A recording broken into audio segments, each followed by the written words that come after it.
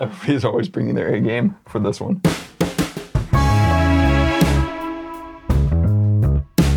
Are you being sarcastic?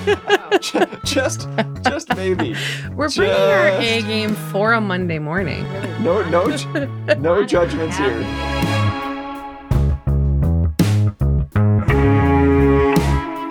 It's episode 100 of the EdTech Loop podcast. My name is Larry Burden, and she's a centenarian. It's Danielle Brostrom, and here to celebrate this shocking milestone, it's Steffi Light. This is a very special episode of The Loop, not just because it's the 100th pod, but because it's the most useful pod we have ever recorded. Let's dig straight into it with Danielle and Steffi's 10 tips for digital parents. Let's do this. So we wanted to do this. We've wanted to do this for a while.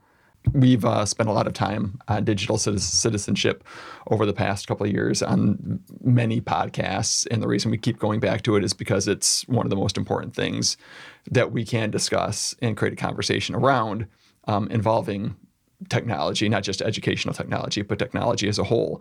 So you guys have done a great job, put together this really great presentation concerning digital citizenship for parents. And I've enjoyed just our brief conversation that we've had pre-podcast about some of the pitfalls that we run into, and we're considered, to some extent, experts in the field. It illustrates how important this conversation is for somebody that might feel intimidated about involving technology or incorporating technology or communicating with their children about technology. With that, I'm going to kind of turn it over to you guys because I know you've gone through this presentation many times. Where do you guys want to start with the first slide? One thing we hear a lot about is parenting concerns around digital media. As we've talked to parent groups around the district, the parenting part around anything with devices or digital media is in the forefront of people's minds, and situations come up all the time, and the playing field changes. There's just from this presentation, when we first created it, we've had to add a number of different apps in that, from, Facebook to TikTok to everything in between. It's just a constantly changing landscape. So it feels like this conversation never ends because there's no magic bullet, and you can't just do X and then you're all good.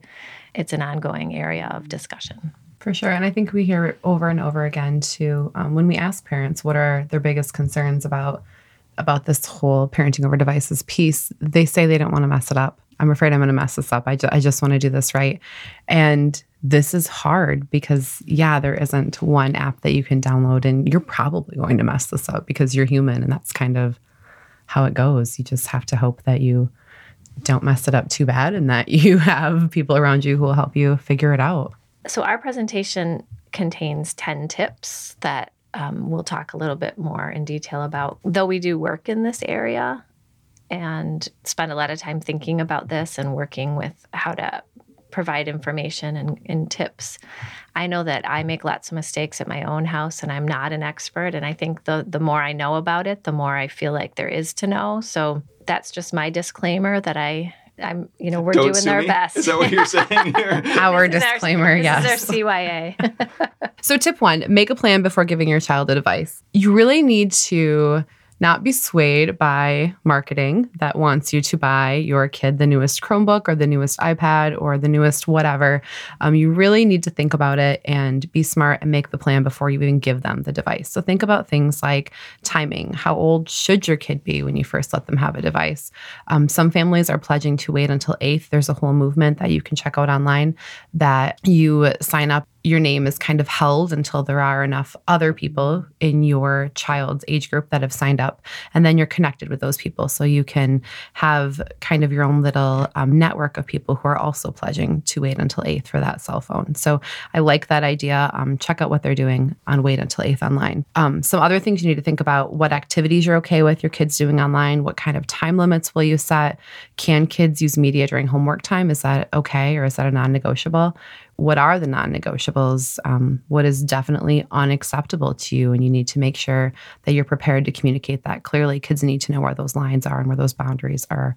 And consider using some kind of a contract. There's a 18-point parent iPhone contract that we like. They talk about different things that, like, if you cross this line, that cell phone is mine. Or just a reminder, kindness first in all interactions. Like, it's just really laying it out what you want the kid to do with that cell phone before you give it to them. And I like having those non-negotiables very, very clear for kids. And then another thing we talk about, consider adopting device-free dinners. That's definitely a non-negotiable at my house. No devices at the table. I don't care what you want to look up. I don't care what you need to bring that adds to this conversation. It's not happening at the dinner table. And that's just something that we've decided on and agreed upon as a family. And also with the plan, some other things to think about. Deciding ahead of time what the consequences will be when rules are broken, when kids are using devices. There's a lot of discussion about, especially for older kids, if the automatic consequence is to take the device away, does that inhibit a child's wanting to tell you about something they've seen online or some kind of a misstep they may have made? Because for some kids, that communication tool is so important. So is that the go-to? And it might be, but thinking about like what level of, misstep constitutes what consequence. And that makes it easier if you think about it ahead of time before it's in the event. And then planning ahead how you'll address curious searches or explicit texts. What will be your position on that if you find that your child has looked up something? Pick the topic. How do you give them information that will help them explore things in a safe way? And do you want them going to the internet or do you want them coming to you? So thinking about that ahead of time. And really overall staying connected with your child and fostering a relationship so that your kids will come to you when they struggle, not just with things online, but online as well. Will they go to you if there's a bullying incident that they see, or if they see something that's unsafe? You would ideally want them to come to you so you can discuss those things and intervene if need be. And this has come up with a couple presentations. Parents have asked, they've been surprised when we've made the statement that remember that you pay for the device, so you're ultimately responsible for it. And you can take it away at any time. Once it's being given as a gift, it doesn't mean that it can't be taken away. So something else to think about. These are tough conversations to have. That needs to be said. There's going to be differences of opinion. I think it's so important that there is kind of a unified front from the adults pre-device. Mm-hmm. Those are going to be difficult conversations, even in split households, which is often the case now. It's useful to have those conversations with the other guardians prior or really during device usage, because you have to stay on the same page. If the child's getting mixed signals, that's not going to be helpful in how they develop a relationship with the device. Mm-hmm. So our second tip is to model healthy screen time and balance. This one is really, really hard. Common Sense Media did a great study, the Common Sense Census, plugged in parents. And one of the biggest findings was that 41% of teens feel that their parents are getting distracted by the devices and don't pay attention when they're together. The teens are right. That's a problem. We really need to be modeling the kind of screen time and balance that you want. So part of it, I think, is being more vocal with your kids about, I just need to look up this one thing, or, hey guys, I'm doing homework right now. I'm doing some work for my job. Then I'm going to come back to you, just so that way they don't think I'm sitting on my phone playing Candy Crush or anything like that. But I do think that there's a big piece of this that we need to check ourselves in our own screen time. Yes. I'm feeling guilty right now, as a matter of fact. Me too. So under that same tip, control your phone. Don't let it control you. The phones have made it easier to monitor your own usage. One big tip is to turn off all notifications except those from people. So many apps will just automatically send you all sorts of updates, and it can be very distracting and very overwhelming. And so be mindful of what notifications you have turned on. If you want to be able to get texts from family, leave that on, but look at all of those apps that are trying to communicate with you and take time and take your attention. Turn those off. And you can remove apps that are distracting and then only access them by typing in the address, which is that extra step, makes you think about it. Do you really want to go onto that social media site right now? And if you do, and you want to take the time to type it in, then maybe it's worth it. But it's one other way to make it less easy to be distracted. There are some great screen time monitoring, especially in the new iPhone. You can get a good estimate of your own screen time usage. You can also set up with the other devices that are under your account that you can see how much usage they have. And it really can be pretty eye-opening, because it might feel like you're just doing X for this short amount of time, but It's kind of Really, you're on humbling. Facebook for 3 hours. Yeah, it just sort of happens.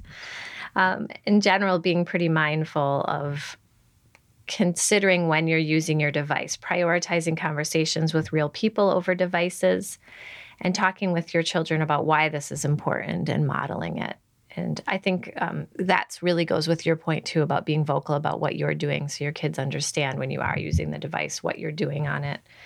And there's lots and lots of helpful apps out there for monitoring your usage and the usage of your family. Why are these monitoring apps, why are they so important? I think we need to talk a little bit about, without going all Black Mirror, why the monitoring is necessary. Why is it so easy to fall down that rabbit hole? Well, so much of what's out there is designed to suck in your attention and create this black hole of usage. And that's the science behind how so many of the apps and everything online is designed to do. So I think the monitoring just helps you be aware of those black holes of time. I think most people are pretty aware of marketing at this point. They kind of understand how marketing works, and if they're watching a commercial, what the commercial is designed to do. I think there might not be that level of awareness and maturity concerning attention, that attention is a market now, and we have to be mindful that that's what most of these apps are really trying to do. It's not necessarily to sell you something, it's to keep your mind active in that app. And so when we're talking about control your phone, don't let it control you, understand that the phone, to some extent, is actually actively trying to control your attention. So it is trying to control you. It's not that it's a passive thing and we're going to it. It's actually an active thing trying to get into your brain pan and control what's kind of in there. So it is a push-pull. It's not just a pull. So as I'm working on a master's degree, and when I am studying and my phone is nearby, it is amazing how active of a role I have to take to not, if I'm doing something especially that's boring. That does happen occasionally when I'm doing homework. But I just think back to when I was in undergrad. I didn't have a device. I didn't have email. I didn't have the same level of distraction. And it's amazing to me, like I have to take the steps that I recommend to my own kids, like to move my phone away. And it's not that I'm getting on necessarily to do something like play Candy Crush. You know, maybe I'm getting on to order a gift for someone or schedule a play date or do something that is, you know, you could make the argument that it's productive. It's still distracting though, and it's sitting right there and it can always suck you in. And I'm a grown up and it's hard to not get sucked in when I'm supposed to be doing something else. I think it's important to vocalize with your family and with your children, though, that even you struggle with this. You know, I think as a parent, I do say to my kids, this phone is addicting, and I have a problem with going on and getting lost in, for me, it's social media. And I want you to check me on that. And I tell my kids, like, if you see that I'm on this and I'm half having a conversation with you, you don't have my full attention, say, Mom, hey, turn off your phone, look at me. And that helps too, because man, the second your kids say to you, you're paying more attention to this than to me, that's that instant like gut check. Like, oh, you're right. Like I needed that. Thank you. So I think it's important that the kids know that it's a struggle for all of us. I agree. All right, number 3. Tip 3 is to build up your digital parenting village. Talk with your friends about how they're parenting around devices, share your struggles and your successes. I think I get a lot of ideas from the parents around me who are also going through this exact same thing. So talk about it. If you don't have a community in person, look for a virtual parenting community. Common Sense Media is a must read for parents. They have a great community on there where parents can put up concerns, or there's a parent advice blog section. And then another resource I would want to point you to is Devorah Heitner.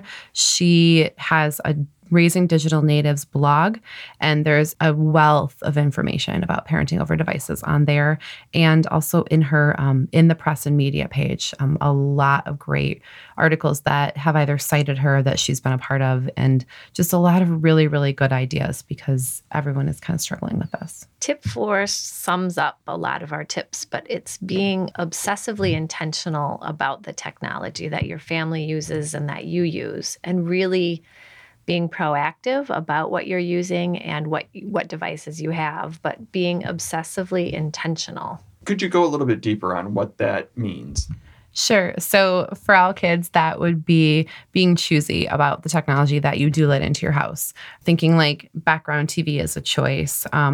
Thinking about things like child development and appropriateness. What are they ready for? What are their interests? What kind of privacy and safety concerns do I have to think about? Like, I have littles at home, so I really need to be focusing on the basics. What kind of media am I going to let in that allows them, for my little, it's going to be focusing on letters and numbers and empathy, kindness, those kinds of things. For my older one, I know that she's really interested in making and doing. So what kind of technology can I let in that would help foster that passion of hers, but is also still appropriate? So like my little, I instantly look to the PBS stuff. PBS does a great job putting out content that I can guarantee is going to be safe. Peg Plus Cat is always a win in our house.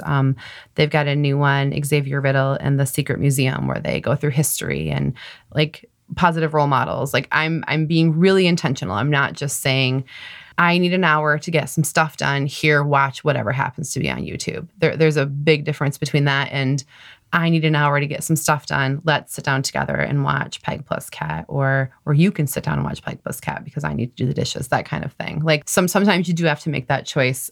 You should be trying to do a shared media experience with your kids when they're little, but if you can't, being obsessively intentional about the tech that you are letting your kids have access to is really important. And yours is different because you have big kids. And as they get older, they do want more independence, but it's still that same idea of trying to be really careful about what you're letting in.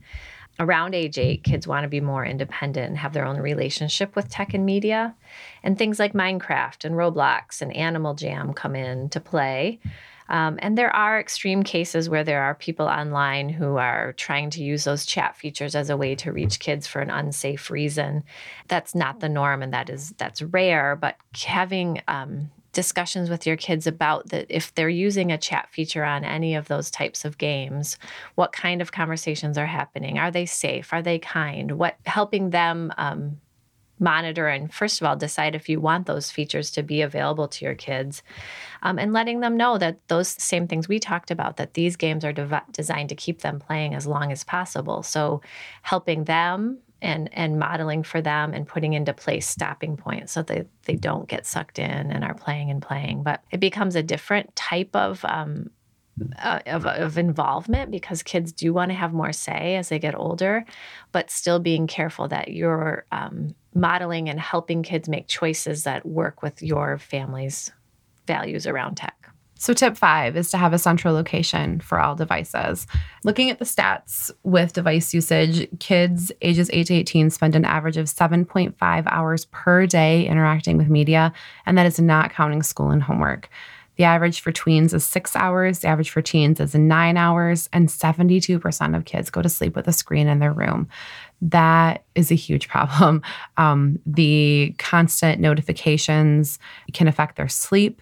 That's just one time where they really, really don't need screens. So we do suggest having a central location for all your devices at night to be charging, not by their bedside, but maybe it's in the kitchen. Maybe it's even in your room because you know that if they're in the kitchen at night, somebody's going to get up and go grab it after you've gone to bed. So maybe they're locked in your room.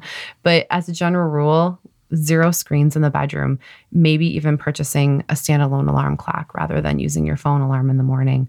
We also have some great options.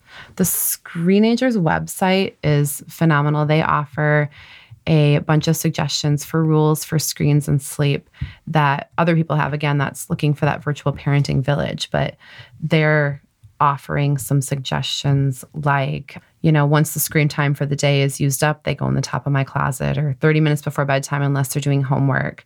All charged in the home office, no devices being charged in bedrooms, charging station in the kitchen. Like, this is another chance where I think you should find out what other parents are doing and try to get some tips and tricks, but trust us, don't let kids have the device in their bedroom at night. I think this might be a good time to just sit back for a second. We're at number 5, and anybody that's listening to this is already going, I'm overwhelmed. I can't manage all this already. I'm considering turning off the podcast and just throwing up my hands and giving my kids all the devices because this is overwhelming. Or none of the None of devices. Yeah. Well, Turning off but the to be honest, Wi-Fi. honestly, I don't even think that's an option. I think for most parents right now, because of the level of marketing, the level of the ask, societal norms, my friend has. I don't really think for most parents that's even an option, or that would be even considered an option. I really don't. I think we need to be honest about that.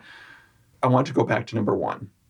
If you are having these conversations with all this information beforehand, it's not as overwhelming. You can kind of parse through this and have a plan before you go into it so that it isn't, oh, I've got to do this and I've got to do that. I've got to do this. If you have that plan beforehand, all these things are in place and you're not trying to change the tire while the car is going down the road.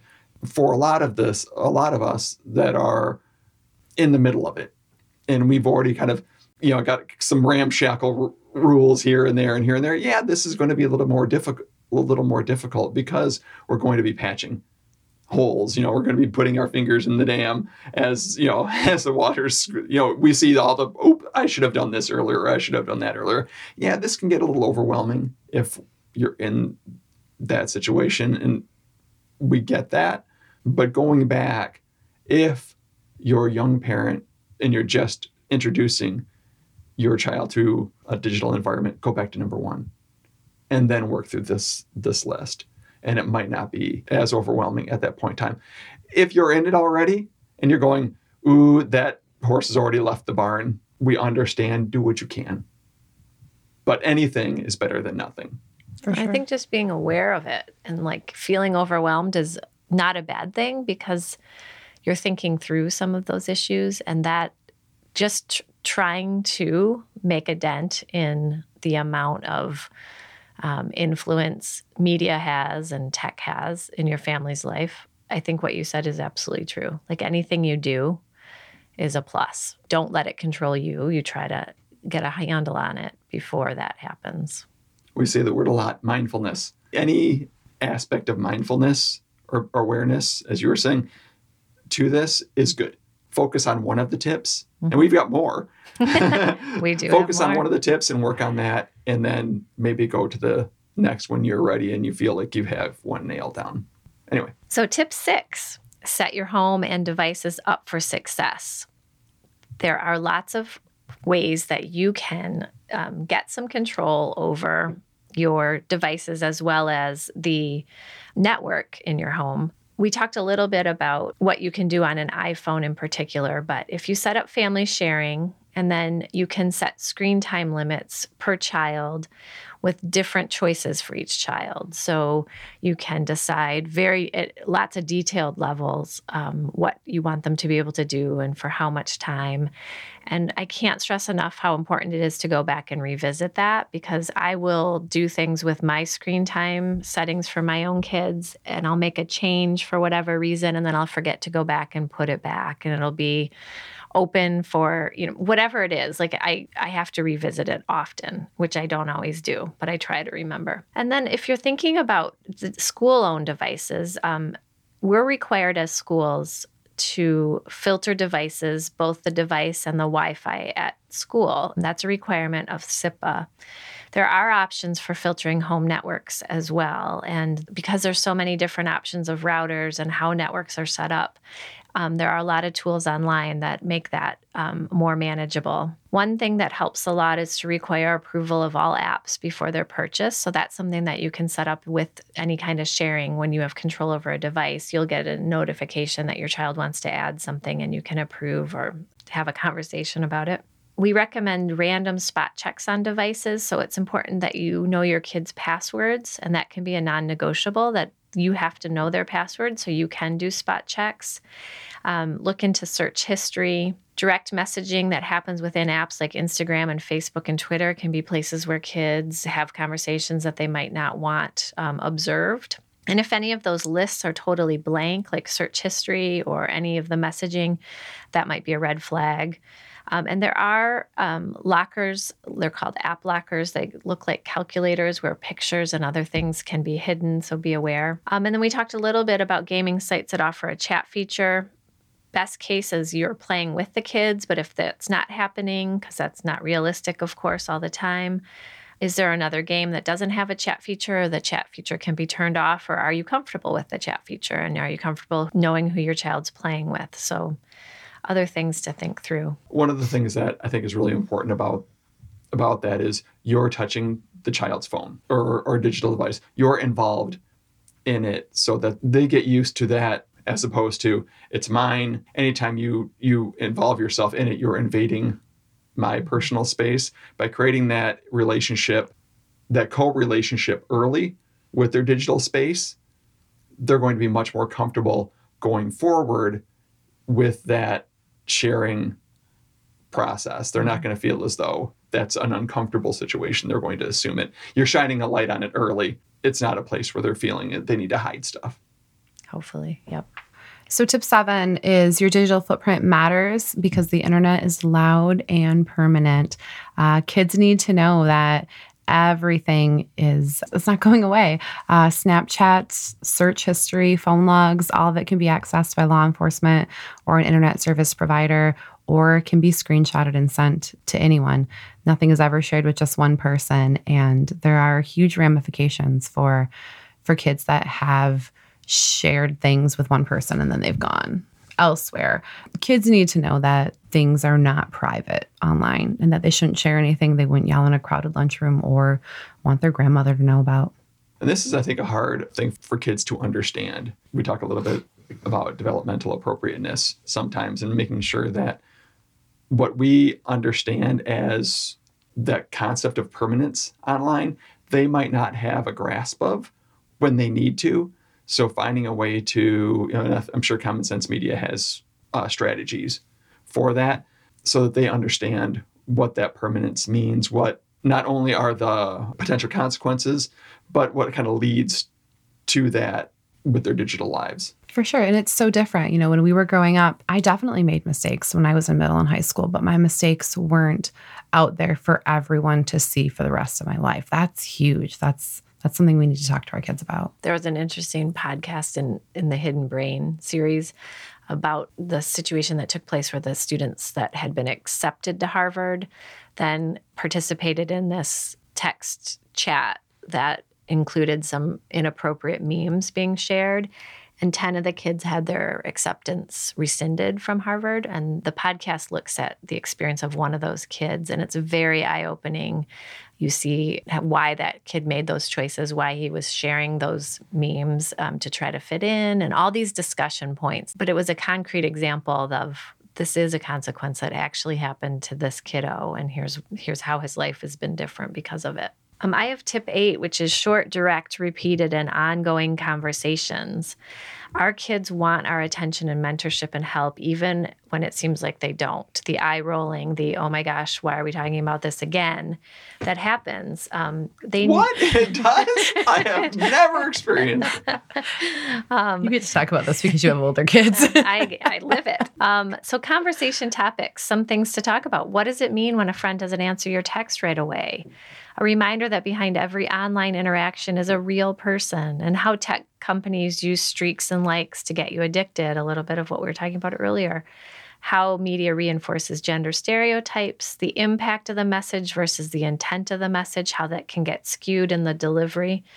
Finding examples online of kind and unkind comments, talking through those, giving those examples to your kids of these scenarios, asking your children what they would do if they see someone being bullied online. Discussing their media use away from home. I think this is a big one. What are the rules at a friend's house? Like if they spend a lot of time at another home that has a totally unregulated internet or router situation and then no monitoring of what's happening, are you okay with that? And what would that look like? What would you want your kid to do in that situation? Reminders that mistakes are opportunities for growth and learning. And the Screenagers website that we talked about has great tips for other discussion points under their Tech Talk Tuesday. It gives you lots of topics to talk about and a reminder, hey, because sometimes it's hard to know what to talk about, but here's a discussion point and it comes to you directly. So you have that talking point right accessible. Tip 9, your child saw something unsafe, now what? And this is definitely one of the topics that I would talk about repeated with my child, just telling your kids to trust their instincts. And if it feels unsafe, it probably is. Teaching them to screenshot the incident, show a trusted adult, and then you as the parent would need to consider if the school needs to be involved, if other parents need to be involved, if law enforcement needs to be notified. Kids are often afraid to tell their parents about their problems online because they fear they're going to get their phones and their access taken away. The more you can have that conversation with your child, that if you see something unsafe, I want you to tell me, and that's not necessarily going to mean you're going to lose your phone. You made a mistake with your phone or with your device. I get that. That happens. If you tell me early, we can help you through it so that it doesn't become a situation that you can't handle. And I think that's just another one of those conversation topics you should be having with your kids. Tip 10, get in the game yourself. Continue to watch what your kids are watching, play the same games, and join the social media outlets that they join. Even though as adults start using a social media outlet, that often pushes kids into other outlets, at least you're getting a sense of what they're doing or what they're spending time on. Encourage interactive family viewing opportunities. It used to be that media was consumed as a group, everybody looking at the same shared experience. And now things have changed where kids and adults are often on their own device doing their own thing. So encourage those interactive family media viewing opportunities when you can. And just try to stay with your kids as they move on to new games, new apps, new devices. Use Common Sense Media to look at something ahead of time and get a review of what it is, and then really try to do it yourself. Play, get involved. Try to have the tech and the media in your household be a shared experience as much as you can. So we do try to offer a resource list to parents as well. There are a lot of really, really great books out there on this topic. Some of our favorites are Screenwise, Helping Kids Thrive in Their Digital World, Raising Humans in a Digital World, The Art of Screen Time, Irresistible, The Rise of Addictive Technology and the Business of Keeping Us Hooked, Social Media Wellness, Unselfie, Why Empathetic Kids Succeed in Our All About Me World. And then this podcast is another great resource, along with, we've talked about Common Sense Media and the Screenagers website. And I think our last message is just, you've got this. Whatever you do is going to make a difference. And the more you can do, the better. But there isn't an easy answer. Like we said, there's no one app that can do all of what we want it to do. It would be great if there was this magic bullet, but there's not. It's an ongoing conversation. It's staying involved and staying connected. It's kind of just like parenting in general. Yeah, it's kids knowing your values. So that way, when they're off doing this on their own without your router that's going to filter them appropriately or your device that's filtered, it's so that they know what to do and they know what your values are. Absolutely. I would like to add to that, they've got this. Kids are amazingly resilient, and you're not going to be a perfect parent because there is no such thing as a perfect parent. You're going to make mistakes, and they're going to make mistakes. And amazingly, they learn from those mistakes because that's what we do. So when those mishaps happen, it's great to communicate with them about that when they run into something that they wouldn't run into, or they make some decisions that they maybe wouldn't make. They're going to get their hands burned on the stove a few times. And it's amazing what happens when they come through it. I have experienced a lot of that with my children who are a little bit older. And it's kind of been eye-opening to see some of the decisions that they've made as older teens or 20-somethings on how they live their digital life through getting burned a couple times on it. So you've got this as a parent, but also understand that when those unfortunate things do happen, those are learning experiences and they will learn from them and get through it as well. True. Do you know, there's one other point that I think I want to talk about too. Notice we're not saying this is really bad and this is really scary and you should never let your kids online. Like, there are so many great things that kids can do online. And there's a lot of studies that are showing that kids that are having trouble connecting are finding these great communities online of people that are like them. And they're feeling like they have a place and it's helping reduce their anxiety. I think that there are a lot of wonderful things about the internet and how our kids can connect using devices. So we're not saying close everything off. We're saying that these are the things, if you can put these things in place and have that plan and do the things, these 10 tips, your kids can have all the greatness that comes along with digital media. Yeah, there's so much there that's a positive. There's so many benefits and there are risks, but the benefits outweigh it. And there's so much there that's a positive. And when you see your child doing some of those positive things on their own, doing that research or coming up with that idea and you're like, where'd you find that? And they actually looked it up and used their technology in a useful manner, reinforce that. In closing, follow us on Facebook and Twitter at TCAPsLoop. At BrostromDA. At Steffi Light. Subscribe to the podcast on Podbean, iTunes, Stitcher, TuneIn, Downcast, Overcast, the Google Play Store, Spotify, and wherever else you get your ear candy. Leave a review. We love the feedback. Thanks for listening and inspiring. I hope you found it useful.